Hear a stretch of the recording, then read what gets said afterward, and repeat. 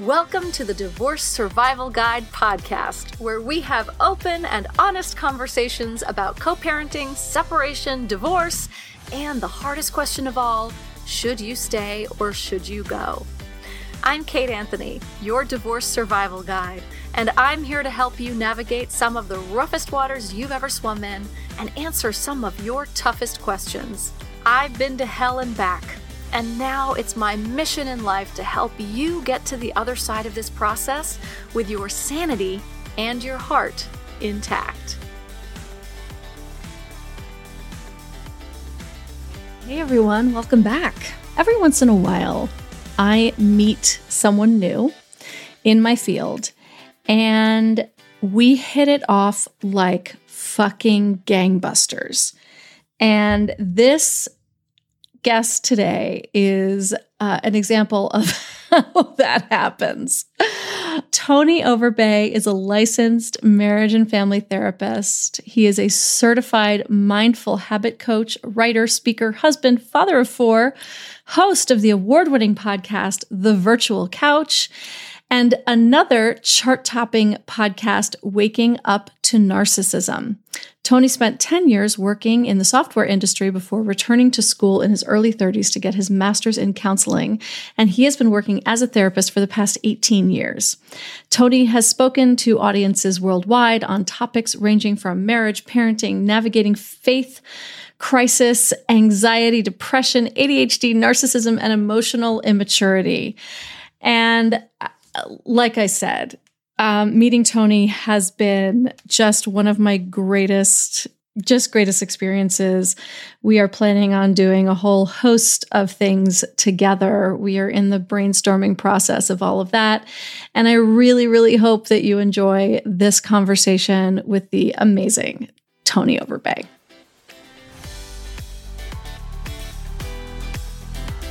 Tony, thank you so much for coming on my show. I am so excited to have you on. And I'm so excited to talk to you. I am too. And this is that part where I feel like I should have reached out to you a long time ago, although I always say nobody likes to be should on. I feel that it would have been helpful for me to have you on my podcast, Waking Up to Narcissism, a long time ago, because the content that you cover, I think, is the big question that I think people get to. Right. Yeah. Now what do we do? Should I stay or should I go? And the kids. And so, no, I've really appreciated what I'm learning from your podcast. So thank you. Wow. That's so nice. What an honor. Thank you for saying that. I really appreciate it. When you talk about narcissism, you also talk about the difference between, you talk about emotional immaturity a lot, right? And, because we are not diagnosing people like they're not, I am not a diagnostician because I am not a therapist. I am a coach, right? I'm going to stay in my lane. But so let's talk about the difference between emotional immaturity, narcissism, narcissistic traits, narcissistic personality disorder. All of it. All of right? it. Oh my God, there's so much, right? Yeah. So how do you break it down? Yeah. So are you okay if I go on a tiny tangent, give you a little backstory? Always. Okay. So I did a decade in computer software. I wasn't a therapist and I wrote a humor column and I just felt like, okay, this is what I'll be doing for the rest of my life. I didn't like my career, but I thought that again, this is just what you do. And then I started, I started having kids, but my wife did, and we did as a family. And then I started being hilarious and humorous in my newspaper column. And so I thought I want to write a book. And then I thought, well, I need some letters behind my name. So I'll go back to school. I like biographies. I'm that guy that would go to trade shows and everybody would talk to me about just their life, even though I'm there to try to pitch my software. And so I thought, I'll just get a degree in counseling, a master's degree in counseling. And I didn't even know, actually, Kate, which is funny to me, that I would actually have to start seeing clients to get that master's degree. So once I started actually working with people, then I just thought, this is it. And so then I thought, okay, I've got this calling. I'm going to work with men. I'm going to help men become better husbands and better fathers. And then no one had told me that men don't go to counseling. So then I start doing the counseling. Right. Your audience, right? Oh, honey, tell me about it. Right, in the master's program, I felt like everybody in my class would just go, "Oh, what a noble cause!" And then I look back on, I think the teachers would just they'd chuckle, "Oh, this guy's adorable." Yeah. So go cute. get them, champ. Let us know. Yeah. Let us know how that goes for you. Yeah. So then I get out in the world of therapy and I'm loving it. And I start moving out of software and computer hardware, but I still would love to work with men. So I start working with a lot of addiction. So people that are, and mainly it was impulse control disorder, compulsion issues, what people call pornography addiction, but that isn't actually a diagnostic term. So then I start saying, okay, it's people that are turning to pornography as an unhealthy coping mechanism, but that could be porn, it could be gambling, it could be their phones, it could be work. So whatever that unhealthy coping mechanism is. So then and that's now I'm getting my guys. Here's where my guys are. They're coming in, right? Right. Because now they may lose the marriage if they don't, yeah. Right. That's what I was going to say. That's what I was going to say. Are they coming to you because they're interested, or are they coming to you because their wives are sending them to you? Yeah, that's a lot of it. And saying, okay, I guess I'll go. And so then I have this somewhat captive audience. And then at that time, this is a while ago, I'm a very old man now. And there were people that were saying, you just need to do some push-ups or don't think about it or, that sort of thing. I think we're exactly the same age. But are we? Okay. Yeah, we are.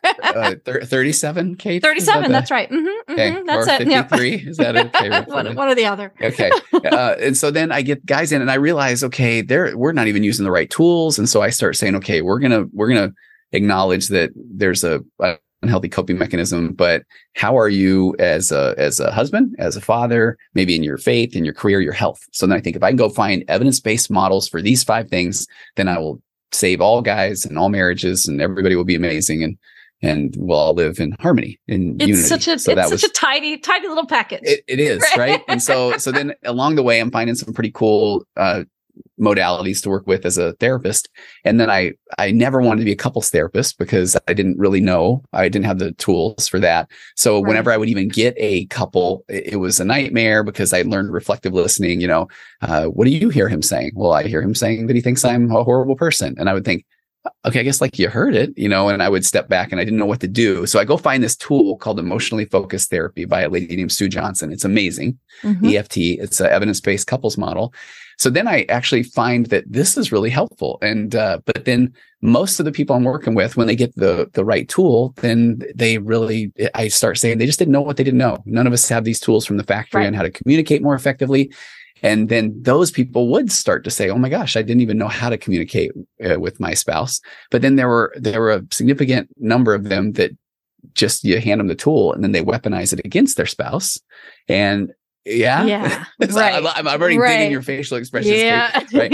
And so then I'm thinking, okay, this is not the way it's supposed to go. And that just led me to really start looking more at what was happening, and then I actually had started my virtual couch podcast. This was 8 years ago. And I have an author on, I think her name was Tina Fuller. Her book's It's My Turn. It's about growing up with a narcissistic mother. And I'm listening to her tell her story. And I start just thinking, wow, there are a lot of things here that I feel like I can identify with a lot of my clients. So I start looking more into the concepts around narcissism. And then I noticed that anytime I did a podcast and I said the word narcissism, and I was doing them every 2 or 3 months, the numbers would just be off the charts. And so I'm doing the couples therapy. I'm seeing that there are certain people that they refuse to take ownership or accountability. They can sit with zero amount of discomfort. It could not have been them. I can't get an apology out of them, even if that was my only goal that day. And so the more I start looking into that, the narcissism, then all of a sudden I did go through that period that I think a lot of us do where everyone's a narcissist. So I did that thing. Right. Everyone.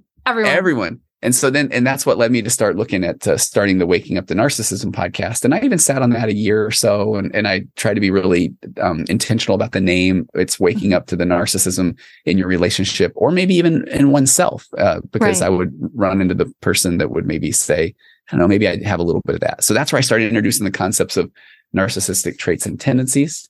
And if I'm being super honest, Kate, I start joking about my own narcissistic traits and tendencies. But as every therapist starts to do, they realize I did actually get in this to fix myself. And, because I wasn't me, but I start noticing that as I'm watching things show up in my office and I'm going home and saying, man, get a load of this couple today, huh? Like this guy did this stuff. And I can notice my wife saying, okay, so Like, have you ever? Yeah. Wow. Right. And so I start having to do that self-confrontation thing, and I'm noticing these narcissistic traits and tendencies, and then seeing the healthier relationships play out in my office when people do get the right tools, and learning about how people can't, it's hard to sit with discomfort. We want to defend our fragile egos.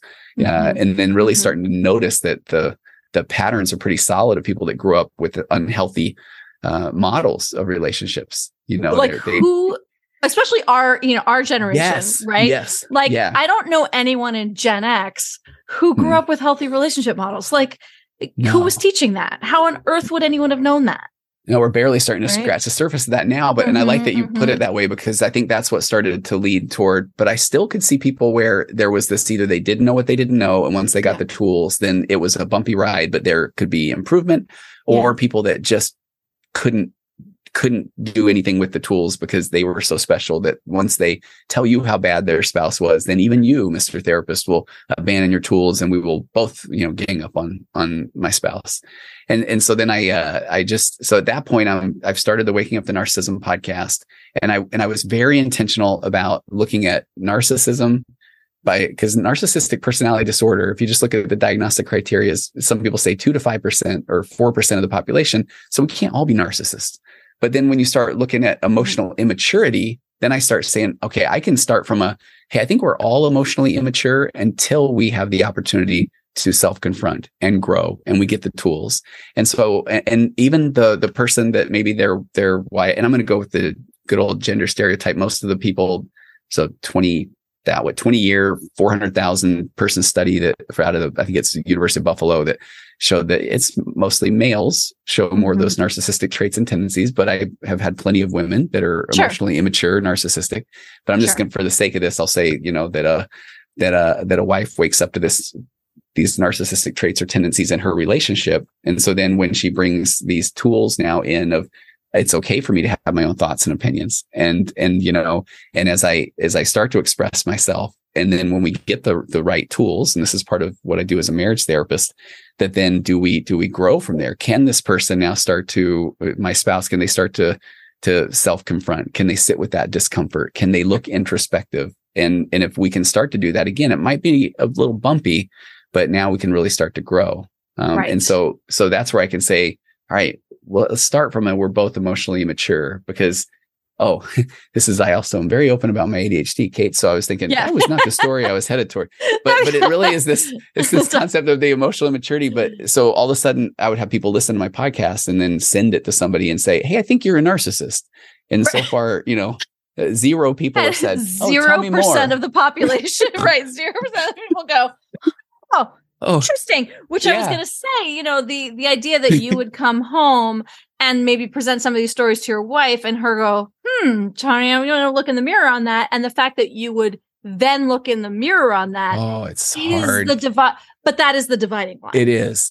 And so that's the dividing line. It really isn't. And so I often, put my hands together. I say that we are codependent and enmeshed just because we are. And I like what you're saying, our generation, because we didn't have the right models. We didn't have the right role models. We've got these abandonment and attachment issues. We're afraid that the person will leave us, so that we got to pretend that we're a certain person, so they won't leave us until then we realize that isn't who I am. And then, so now we're codependent, we're enmeshed, we're starting to go through life, and we start, whether it's kids and careers and sicknesses and financial things. And so we start to realize we have our own opinions, because why wouldn't we? Because we're two different human beings that were, and raised at the completely different, all of it, different places, different everything. So then, of course, now we go through the first time that we have to make a move, maybe across country, and we're gonna have two different opinions. So, but we start having these experiences, and then as we move from codependent and enmeshed to interdependent and differentiated, where differentiation is where one person ends, the other begins. But then I say in the middle is so much invalidation at first. And that invalidation brings with it all this, contention. And we're so afraid of contention that we avoid any tension. And that's where you find the kind person, which again, if I go just the gender stereotype here, I talk about a lot of the women I work with are the pathologically kind. So they're going to continually just give the benefit of the doubt. I want to keep the peace. I don't want things to get bad for my kids, for the marriage. Maybe he's just having a rough day, that sort of thing. Or he has childhood trauma. Oh, yes. Right. They have, I love that you call it pathologically kind, because it is, right? It's pathological because they're more compassionate for the other person's past trauma than they are for their own current trauma. Yeah. And that's what I love about the stuff that you're talking about in your podcast so much, is it's absolutely okay to find your voice and your value and your worth and all of those things. And I love the vibe that you put off with that, because we want to be confident. And I think what's so interesting is, as we become differentiated and interdependent, then a lot of people, because of our immaturity, we think, well, then why am I in a relationship if this person is going to be doing their own thing? And that's where we never saw that modeled in childhood. We never saw our own parents be two confident, interdependent people doing their own thing, and then having each of them say, man, 1 + 1 is now 3, and have shared experiences. And we're curious about what the other person's thoughts and feelings are. We're not saying things because you must agree with me or else you're going to leave me, or, you're starting to wear cool glasses and fancy jewelry. So obviously you're having an affair, that kind of control or that manipulation. Right. Yeah. Yeah. And so, or projection. Projection. As the case may be. Yes. So much. Absolutely. And so now kind of back in that. So if I've got people that are saying, okay, I'm willing to take a look at my emotional immaturity, now you hand them the right tools, and now comes that discomfort or that tension. And now can they stay present? Or that's where that childhood trauma, that childhood wounding of, I say gaslighting is this childhood defense mechanism, because if you grew up and you could not be wrong, or mom and dad are going to leave me in your mind, your little mind, or so then you become a master at that. It wasn't me, that you made me do it. I never was going to. And so in that childhood defense mechanism of gaslighting carried into adulthood, then it can come with some real meanness to it, very angry voices, physical violence, emotional abuse, sexual coercion, financial abuse, those sort of things. And so then you put that on that pathologically kind person, and they're going to say, you know what, it's not, you're right. I'll just deal with this later. This is, it's not a big deal. And then they lose themselves and then just, don't even really, I feel like they spend so much of their time and emotional calories and energy trying to figure out, how do I navigate the relationship, or how do I show up so that, I can protect my kids? And so they don't even have a chance to figure out who they are or what they're, who they want to be. And so that's a long drawn out way to say that's kind of what got me to that place with the podcast. The emotional immaturity. Yeah. No, I think it's fascinating. Right. And as you said, it's that, how are you, once you recognize your emotional immaturity, what are you now? Would you say it's what are you choosing to do with that, or what are you able to do with it? Oh, that's good. Or C, all of the above. Right. Okay. Because what I like about that. So, and I promise this wasn't just I'm a horrible pitch man, but my couples therapy itself, I took that emotionally focused therapy, EFT, by the Sue Johnson, and she has some brilliant quotes. One is that, we're designed to deal with emotion in concert with another human. So I really do feel like part of, if we want to become our best selves, is that because we enter in relationships, this codependent and enmeshed, that as we go through life, basically, if we feel safe in a relationship, we are saying, hey, this is how I think I'm showing up. Tell me what your experience is. So if I say to my wife, and let me give you an example, and then I'm going to go into my 4 pillars of a connected conversation, which are gold. Ooh, they're the manna from heaven. Okay. They are. They really are. Okay. So one of those times where I came home and I said, hey, check this out. I was talking about somebody that I would often hear a spouse say, we don't really know which version of you is showing up when you get home. And I thought, man, that would be really hard. So I'm sharing this with my wife, and she says, I have felt that before. And I had to then sit with the discomfort and say, hey, tell me more. What does that look like? And she mentioned that sometimes I come home and I'm this guy that you're getting right now, Kate, hilarious and fun and willing to self-confront, and life is great and we'll figure it all out. And then other times it's, I'm maybe a little bit more down. And we even identified that sometimes if I come home and the kids are saying, can we go out to eat? And I'm like, of course we can. We can go out to eat all the time. And it's always fun and everything's great. And maybe other times they say, can we go out to eat? And I think, gosh, you guys, am I like a piggy bank? Is that all you guys care about? And then I realized, wow, when she's bringing that awareness, I have an opportunity now to self-confront and grow. And I'm grateful because my first thought was, oh no, I'm the fun guy all the time. And if I'm not, it's because you guys are being a bunch of jerks, right? I mean, what am I supposed to do? Right. Right. But then exactly. But then if you're able to really say, man, this person, they may have a better view of me. And again, no asterisks of narcissism or severe emotional immaturity here. So I want to hear what their opinion is. Now I can say, I'll take a look at that, or I can say, man, I hear you. I feel like this is something I've really been working on, but I want to take that data in. And when I did, it was uncomfortable, but I realized, man, it really is sometimes as simple as a practicing therapist. If somebody paid me in cash that day, I might come home and well, cash isn't real, so we should go out to eat and spend it, versus it might be I just paid some bills or that sort of thing, and then I'm thinking, oh my gosh, stressed about money. Yeah. Right. So those are me issues. Yeah. Right.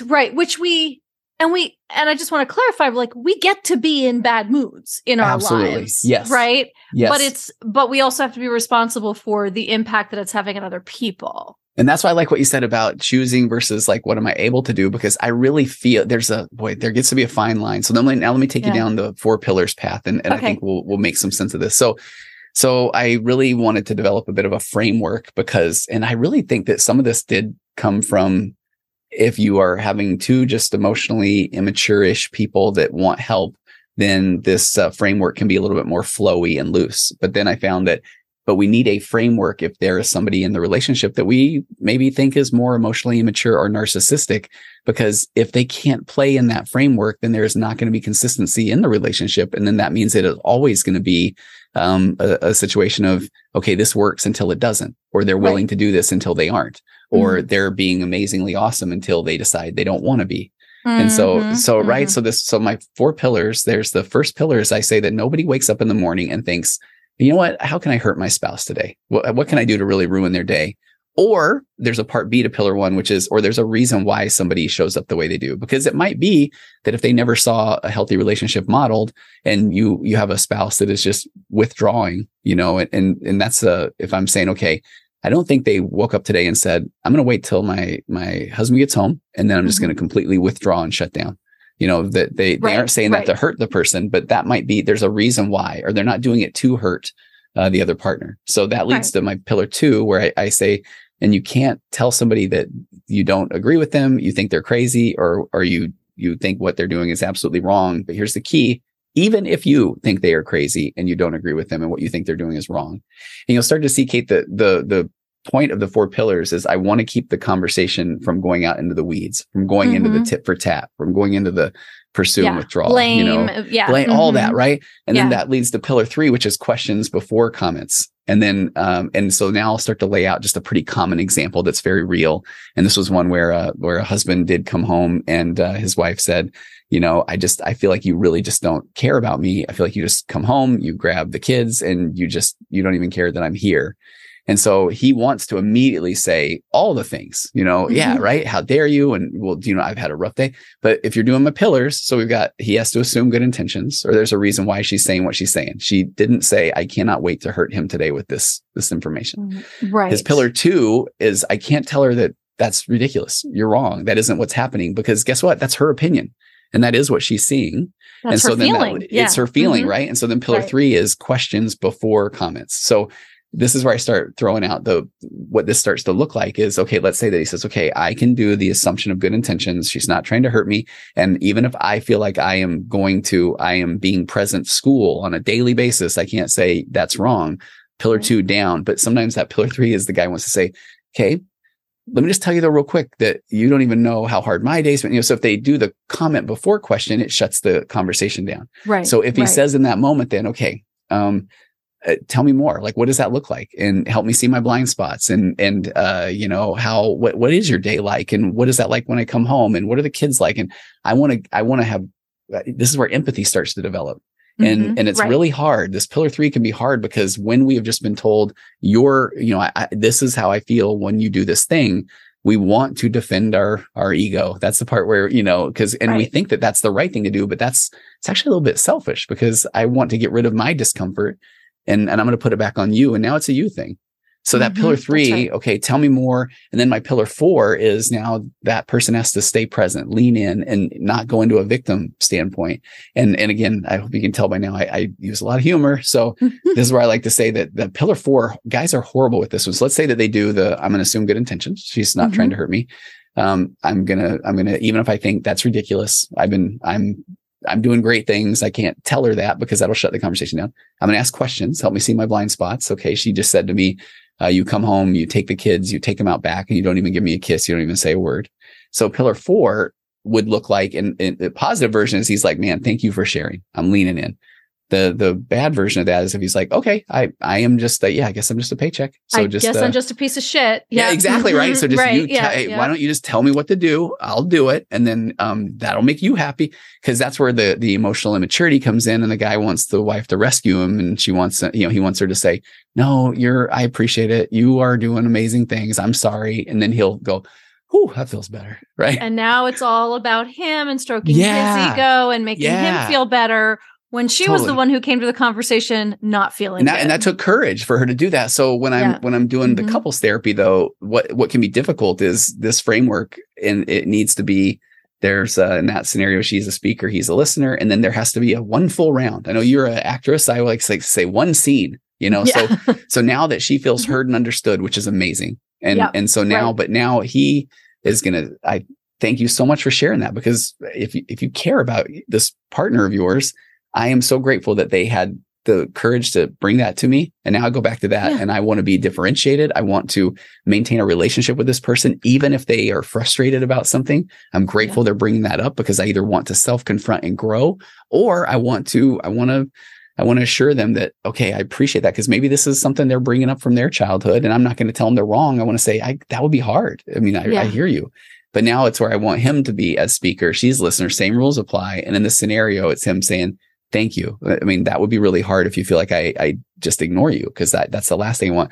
And then he did say, I felt like we had a conversation a few weeks ago where, you're with the kids all day, you feel overwhelmed, and you can't wait for me to get home. And so I really felt like I was coming in and I'm just, I grab the kids and I run to the back and I'm juggling them, and you'll look out the window and go, my hero. But he says, but I hear you. And that makes sense. I can understand why.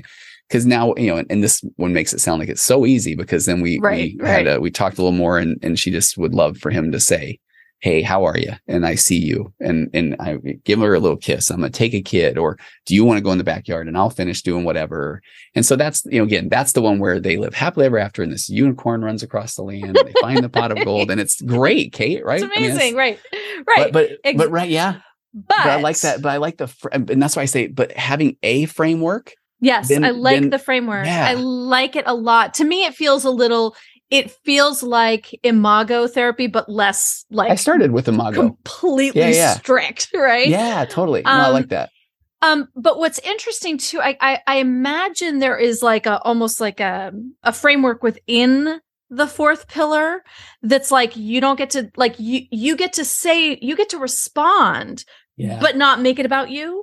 So It's so funny you say that, Kate, because this is where, and you're right, there's so many things that happen within this and I think when I was promoting a marriage course I counted up, and I think I've worked with, now it's maybe 1,500 couples over 17 years. Wow. Yeah. So I know I get to sit from a place of, I know when somebody is weaponizing the tool. And so that's where somebody can even say, well, I feel like you're being mean. I feel like you're dumb. I feel like and it's like, okay, right. Just because you say I feel doesn't mean you did that right. And so, or I love when somebody will say, they'll look over to me and they'll say, well, what do I do? She's not doing the 4 pillars. And I say, okay, well, you then use the 4 pillars on the fact she is not using them, meaning pillar 1 is assuming good intentions, or there's a reason why she's not, because she doesn't feel safe. And he's like, oh, I didn't like that one. Yeah. That's,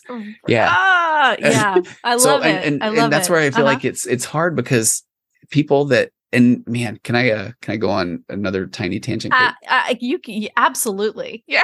I'm digging your vibe. It. Okay. I love your tangents. Yeah. Okay. So the whole premise even around waking up to narcissism was that as a person now they've kind of given that background, people are figuring out this emotional immaturity or narcissism on the fly. They don't know what they don't know. And so then and this is where I often say the premise even behind the podcast was, as a practicing therapist, I know that when, people read about narcissism and all of a sudden they think, wait, my spouse may be narcissistic, and I go overboard with this joke, but it's almost like what they read says, don't finish the paragraph, pack your bags and go, because it won't get better. And even if I may personally and professionally feel like, there's a pretty good chance this could be, it may not play out well. Deal breaker. Yeah. But that person is that pathologically kind person. That's why they're in that position. So they still are wondering, am I the narcissist or am I the one that's right? And I saw that I love that you're on that same page too, because I hear that so often. And so I know that they have to go in and figure out, is this relationship viable?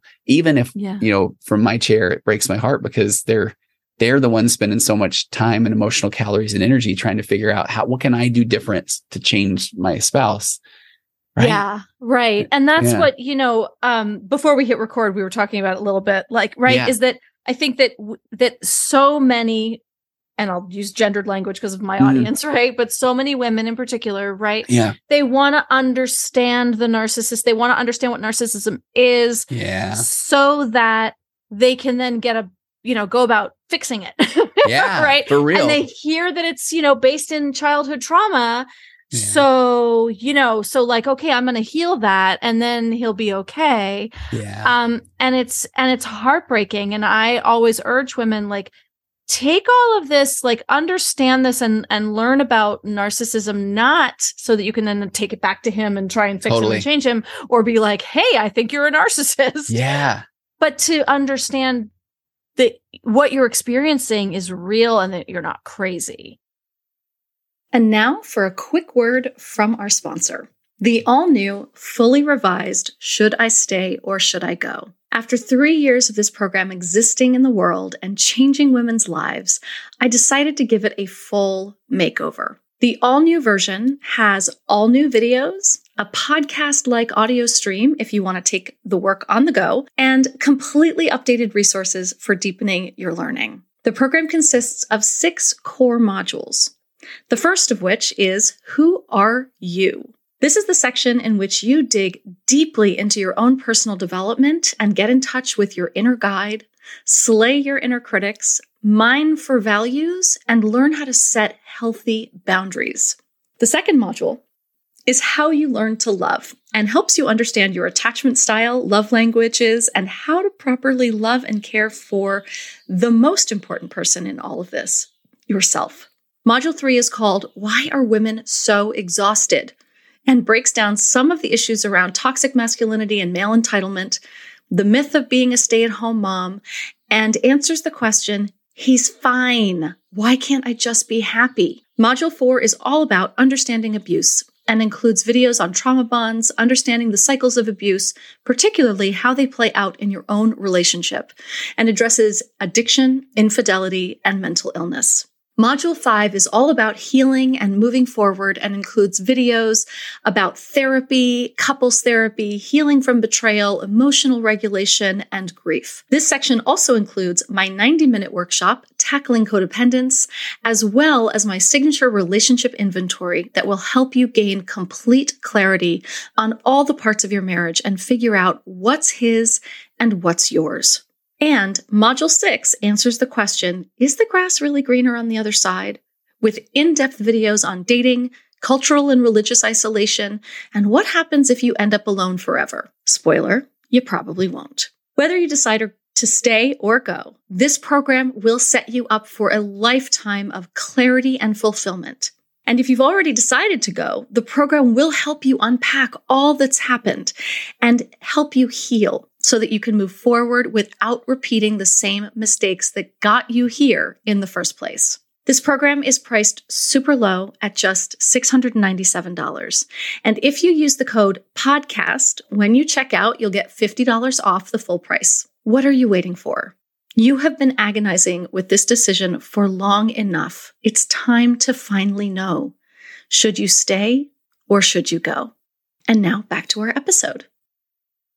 So then I start the podcast. I come up with these 5 things that I need some cool acronym for. It's 2 years later, but that when people are trying to figure out their relationship with the narcissist or an emotionally immature person. So I say, okay, you got to raise your emotional baseline. That's my version of self-care. It's a theory like I came up with a long time ago. Get your PhD in gaslighting. So, right. Get out of unproductive conversations, set healthy boundaries, and know that a boundary is a challenge to the narcissist or the emotionally immature. But the biggest one is this fifth one is know that there's nothing you will ever do that will cause them to have the aha moment or the epiphany. That has to come on to at them. And I love what you're saying, because I feel like the people do get these others down pretty well. And I mean, self-care doesn't mean they have to go run a marathon. They can start listening to podcasts. They can start reading books or join a Facebook group or something. But by the time they get this information, they still want to then help that person because they care about them, have the aha moment or the epiphany. Right. And then that's right. Right. That's exactly right. And when it's the narcissist or the emotionally immature, what you're doing is you're handing them more buttons that they'll use against you when they feel insecure and immature, and they are lashing out to defend their fragile ego when they're going into that black or white thinking or that all or nothing.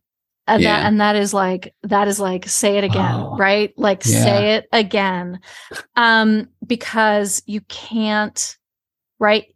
Now you can, I think, right, take away all of sort of the guardrails and all of the, the cushioning of the bottom and all, right? You can take all of that away, and maybe they'll hit their bottom. Maybe they'll have some form of narcissistic collapse, which, but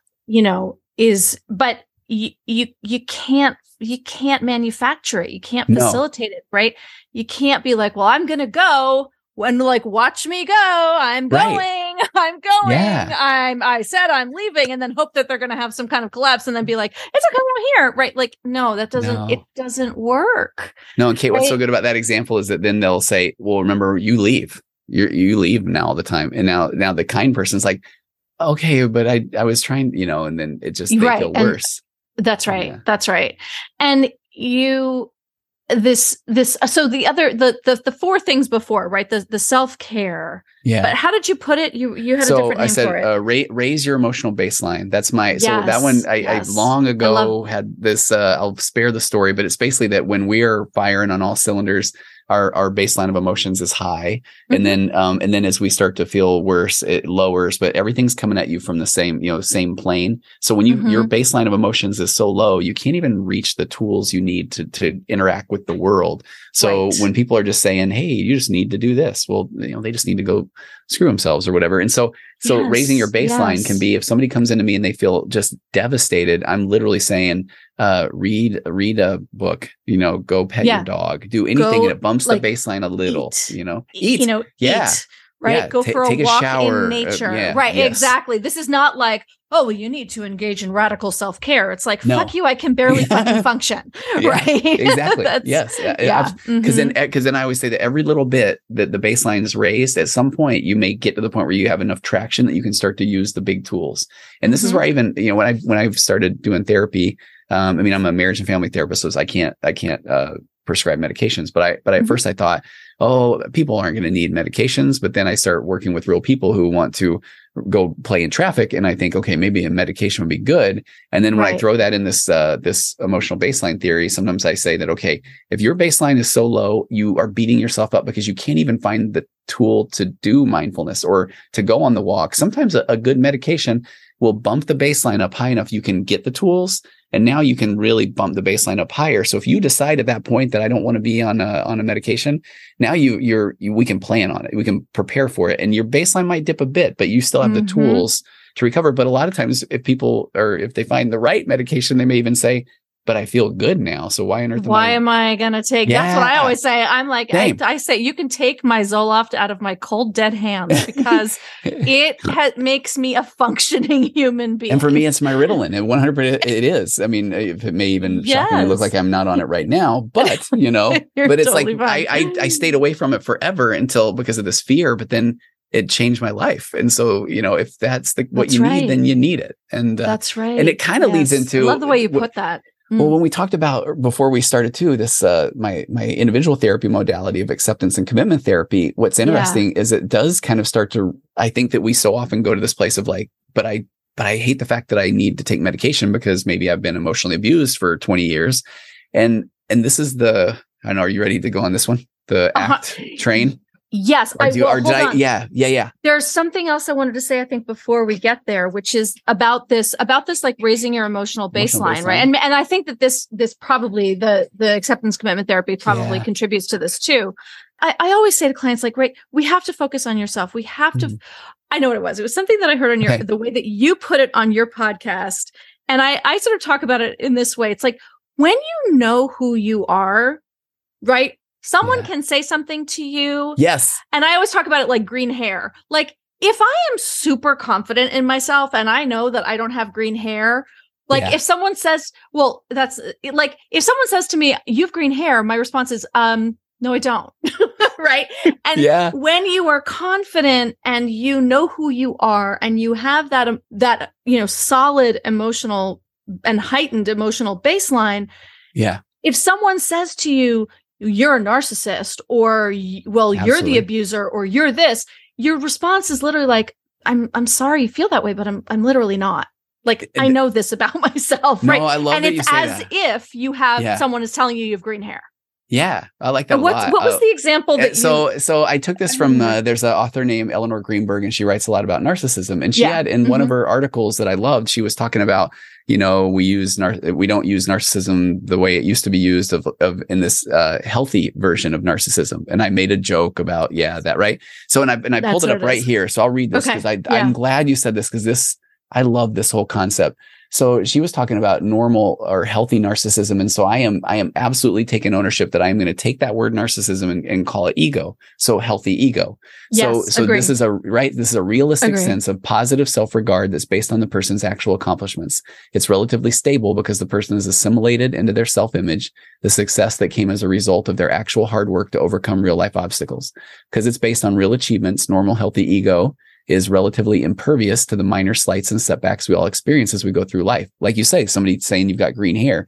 Normal, healthy ego causes us to care about ourselves, do things that are in our real self-interest, and is associated with genuine self-respect. One can think of it as something that's inside of us.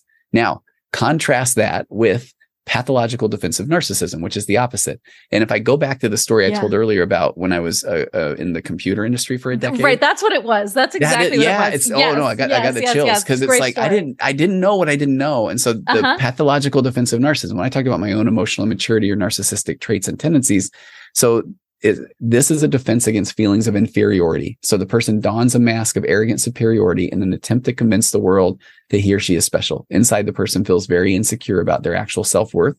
So this facade is so thin. This facade of superiority is so thin. It's like a helium balloon, and one small pinprick will deflate it. And this makes the person hypersensitive to minor slights that somebody with healthy ego wouldn't even notice. So instead, somebody with this type of defensive narcissism is easily wounded, takes any form of disagreement as serious criticism, and then is likely to lash out and devalue anybody they think disagrees with them. And they're on guard trying to protect their status. And what is so interesting about that too, Kate, is, when I was in the computer industry, I didn't know what I didn't know, and I pretended I did. So I would go to these computer conferences, and somebody would say something about, I don't know, how does your software handle sectors put in the primary defect list? And I maybe had heard a programmer say something about it. I'm like, well, we think the primary defect list is dumb, and by saying that, I just made myself sound like a complete buffoon. Yeah, exactly. Right. So then I find the career I love, this therapy career, and now I love it so much that there's nothing I'm going to say that I don't feel like I have worked hard on. Because it's easy when you feel more confident to say, oh, I don't know. In the world of pathological defensive narcissism, I would say, well, actually, research says, and in my mind, maybe I'm saying, I got to find some research that says this thing, because this sounds pretty good. Or people are making stuff up in the moment to get out of the discomfort, and they want to have that one-up position and be special. Yes. Yeah. So, and this is really interesting, because this is also a trait of a codependent. Yeah. Right? Because I used to do the same thing before I got into like intense recovery, over 25 years ago, where if I couldn't not know the answer. Yeah. I couldn't not know. It wasn't safe. Right? Yeah. It wasn't safe for me to not know the answer. And so someone would ask me something, and I would just make shit up, like you're talking about. Like totally. I would literally make stuff up. Like now, as a sort of more evolved and healthier human, I'm horrified and embarrassed by it.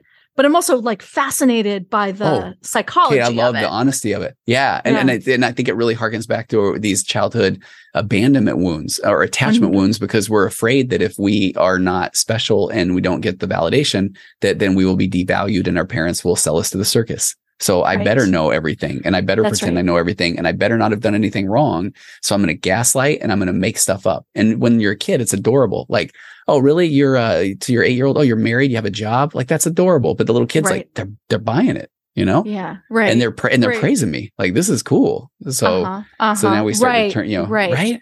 Yeah. Oh my God. Okay. So with all of this, let's turn towards the acceptance and commitment therapy act, right? Which is designed to help elevate this baseline and I told you before we started that this is where I need to go get a soapbox, and I'm going to put the wind machine in my beard now, and I need to just this stuff is amazing. So I'm going to make it quick too. It's safe to say every therapist learns a type of therapy in grad school, cognitive behavioral therapy, which is your CBT. Your thoughts lead to your emotions to your behaviors. And I was a CBT therapist for years, almost a decade. And what it starts with is your stinking thinking, your automatic negative thoughts. And so you've got to stomp out the ants, automatic negative thoughts. And I feel like most every influencer, motivational speaker still operates using this tool of CBT. You just got to wake up in the morning. You just got to have a change your mindset. You just got to decide today's the day and I'm going to kill it, Otherwise known as toxic positivity. Thank you. Well said. So then, and you would, even as a therapist, you'd say, okay, well, the person hasn't called you back. It's been a couple of days, you feel like something's wrong with you, or maybe they like broke their phone. Maybe they dropped it in a lake. Maybe their grandma needed it. And she, and then the person, I feel this is my opinion. I think that I get back to this concept of what do we do to get rid of our discomfort, and that will make that person feel good in the moment. It's like, you know what? Yeah, that feels better. Maybe their grandma did bake it into a cake, and we're going to find their phone on their birthday. Who knows? I feel better as I leave the room, but now I'm sitting there at home, and all of a sudden it's another 2 hours in your own thoughts. Yeah, right, and I'm like, okay, and now I can't even buy into that story that I did with the therapist. So now I feel worse, and so it starts with you're broken. Now just change your thought. And then how'd that go, champ? And so that's where I feel like as the therapist, it's, if you're like, hey, how was the week? And you even start to watch the client go, it was good. No, yes, I'm still trying to change those thoughts. Like, that's cool. Right. And then, the funny part here, let me stand in that healthy ego. I'm glad we gave that definition, but I get a chance to work with some pretty, higher end people at times because of my podcast or whatever. And it's funny because I will get to work at times with people that are out there putting that message out to the world. And then I'm getting to talk to them about when they're saying, okay, I'm a piece of garbage because I don't do what I say I'm going to do. And I don't put that message out. And what's wrong with me? Back to the what's wrong with me story. So in comes ACT, acceptance and commitment therapy. And it's the new kid on the block in therapy because it's like 20, 25 years old, but it's now, 4,000 peer reviewed studies that show that it is so much more effective than the CBT model. Because instead of saying it starts with you're broken, just think different. And then how'd that go? It starts with you, Kate, are the only version of Kate that has ever walked the face of the earth with your nature, your nurture, your birth order, your DNA, your abandonment, your rejection, your hopes, your fears, your dreams, your time on Sesame Street, your time on Grey's Anatomy, your cat, your everything. You're the only you. Yeah. So if we start from there, you think and feel the way you do because you do, period. Yeah. So, and that's an amazing place to start from, because then instead of the what's wrong with me, or I know I shouldn't think it, you start with check this out. I'm thinking this because this is the very first time I've ever been in the moment as me right now. So check that out. I'm thinking about the fact I should have gone to the bathroom before our appointment. I'm thinking about the fact that I wish I wouldn't have scheduled a 3:00 after us as a therapist because I'm digging this conversation. Those are thoughts. Nothing wrong with me. Right. Right. Yeah. So if we start from there, then it's like, now what do I want to do? And there's a couple of cool concepts. I'll just lay this out. Maybe we can talk about this in a future episode.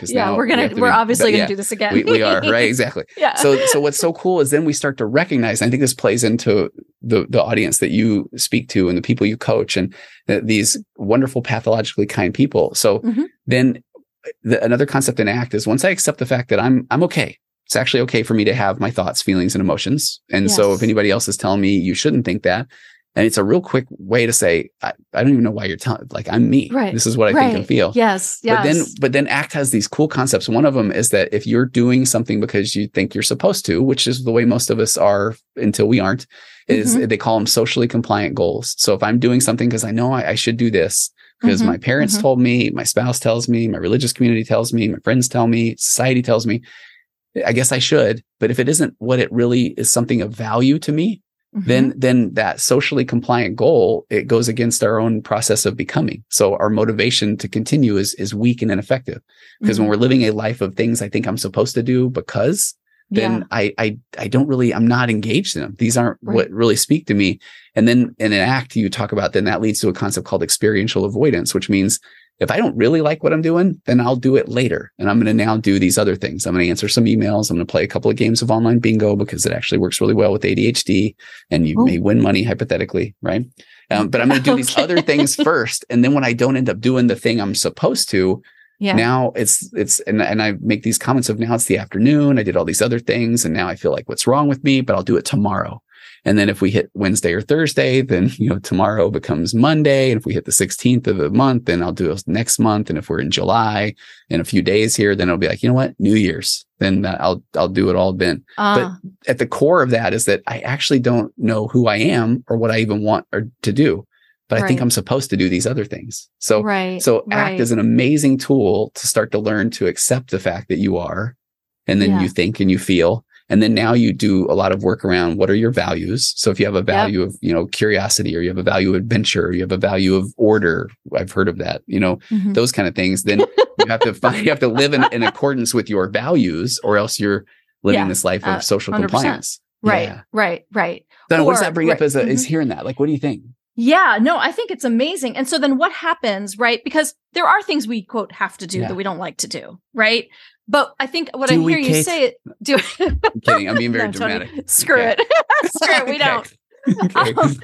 But, so I guess what I'm hearing you say about that is that when you're pushing those things off and you're pushing them off and they're pushing them off, it's like death by 1,000 paper cuts. Like every time you push it off, you feel worse about yourself, and then you feel worse about yourself. And then it's what's wrong with me. And so is part of the commitment that like, okay, I'm actually is it like eating the frog? Is it like, Good question. Okay. Yeah, no, great. So I'll make it so quick too. So when you find out what your values are, then you start to choose value-based activities or goals. And so I do like to give this example because we're about to do this. I go on I've got a son and a son-in-law, and we go to the NBA Summer League in Vegas every summer and have the proverbial boys trip. Yeah. And a couple of years ago, I think it was before COVID, and then it was where, we had these cool seats and I'm there with my guys and we play golf and we watch basketball, but it's, third game in a row. And I remember just sitting there and I was kind of feeling flat and down. And that's the part where it's really easy for us to say, what's wrong with me? I'm here with two guys that I love. I've got these great seats and we're doing this fun thing. Man, I must really stink. But instead of that, what ACT says is like, oh, check this out. Right now I am feeling flat. Like that's a feeling. I have all kinds of feelings. So now I'm going to notice that thought. And now I'm going to turn to a value-based goal of, I really do have this crazy value of just curiosity and knowledge. So I do this often. I pull out my phone and I start just looking at players and Googling them. And there was a one guy that's really tall, and I'm like, well, what European country is he from? I'm being very judgmental. And it's like, oh, he's not, but then he'd also had a 9-pound tumor on his spleen in college. And all of a sudden I'm like, guys, check this out. What is a spleen? And then we're Googling things. And then there's another guy that was this high draft pick, and he's getting outplayed by this guy that we never heard of. And then we see that draft pick, had actually been suspended in college. And so now what are we not doing? We're not telling ourselves what's wrong with me. We're not just trying to change our thoughts to, well, I just need to be happy. I just need to focus. Yeah. No, I notice that I'm thinking because I do it often. And then I turn to a value-based goal of curiosity and knowledge. And now I'm doing and being the commitment piece. And now I'm just in that moment. And this is what I love about it, because I really feel kind of passionate about that model. Often the CBT model or the just wake up and do something different model. Yeah. I think it often then leads to the what's wrong with me story, which I hate that, because it turns out nothing. You're just being and doing. It's just who you are. Then it turns out that it does okay, well, don't think about it. And it goes, oh God, this old bit, right? Don't think about a white polar bear wearing a top hat right on a bike, slapping people with a fish, or we all just did it. So I can't tell myself, don't think about it. I have to go, oh, check that out. I'm thinking this. And then the third piece so I can't say what's wrong with me. Nothing. I can't say, don't think that, because I'll think about it more. It's a survival instinct. It's called a psychological reactance, the instant negative reaction of being told what to do. And then the third thing is I can't just say, well, instead of this, think this other thing. Because then I'm, instead it's like, oh, I notice I'm down. That's a feeling. Later, I'm going to have a feeling of hunger. I'm going to have a feeling of whatever. I have all kinds of feelings. So why am I giving so much credit to these feelings? Right. So let me turn to a value-based goal. And then now the feelings that typically come with that are, adventure, connection. I'm having a shared experience with these guys, and I'm no longer I don't even notice that I'm thinking I don't have to stop thinking now you're something. not flat anymore. Yeah, you've shifted your experience and your feeling without making yourself wrong for the feeling. Absolutely. And meanwhile, I'm learning more about myself. And when I did a podcast on this a long time ago, it was funny because one of the guys, now call back to the beginning, and one of the guys I worked with turning to pornography as a healthy coping mechanism. He's like, well, I think that's dumb, because when I look at my phone, I start looking at porn. And I said, well, you have to find your value, which goes back to what we're talking about, where it's your opportunity to become and to find out what matters to you. Not, hey guys, do you think I should do this? Because I don't want to hand that power over to somebody else. Right. That's right. And I don't know if porn is a value, but no, exactly. I don't think so. I don't think so. Right. And if love and connection is your value, porn is probably the antithesis of that, which is a whole other podcast. Oh, okay. We got little do you know, we have a lot of podcasts in our future now. I do know. This is very easy excited. And natural. Yeah. I know. You're amazing. I'm really excited to continue on. And I'm also mindful of time that you have that now you have to go to the bathroom and do that before my 3 o'clock, right? And yes, exactly. So, and I got to get a picture of us too. So, okay. But what a joy. Yeah. Okay. Amazing. Yes. Yeah. Are you going to do it? I am. Let's do it on okay, here we go. Okay. Right. Okay. Okay. I will share that with the world. But no, I appreciate the opportunity though, Kate. This was a joy. I love it. And I look forward to many more. Tell everybody where they can find you if they don't already follow you, which is ridiculous. No, it's very kind. So TonyOverbay.com, but then I have Waking Up to Narcissism, the podcast. I've got a premium Q&A episode that is $4.99 a month. I've never really tried to sell something like that. And that money is going to help women that are needing counseling or legal fees or that sort of thing paid. So that's a cool little venture. I've done 8 episodes. It's just Q&A. So that's a premium paid podcast. And then I've got the Virtual Couch, which is my 380 episodes later. Just, I love that one. It's all things mental health. And then I the more I find out about you, I'm 3 episodes into one called Murder on the Couch.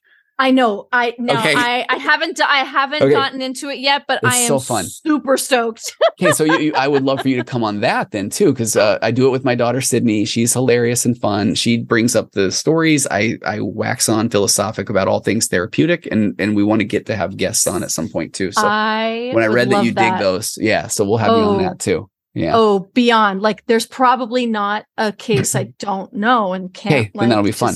I'm excited. Yeah. So we'll have you on that. And then I have a book about, he's a porn addict. Now what? No, expert and a former addict, answer your questions. I play the role of the expert. And then I've got a marriage course and a parenting course and a addiction recovery course. And I love all this stuff. And everything's on your website, TonyOverbay.com. Yeah. Amazing. Kate, what a joy.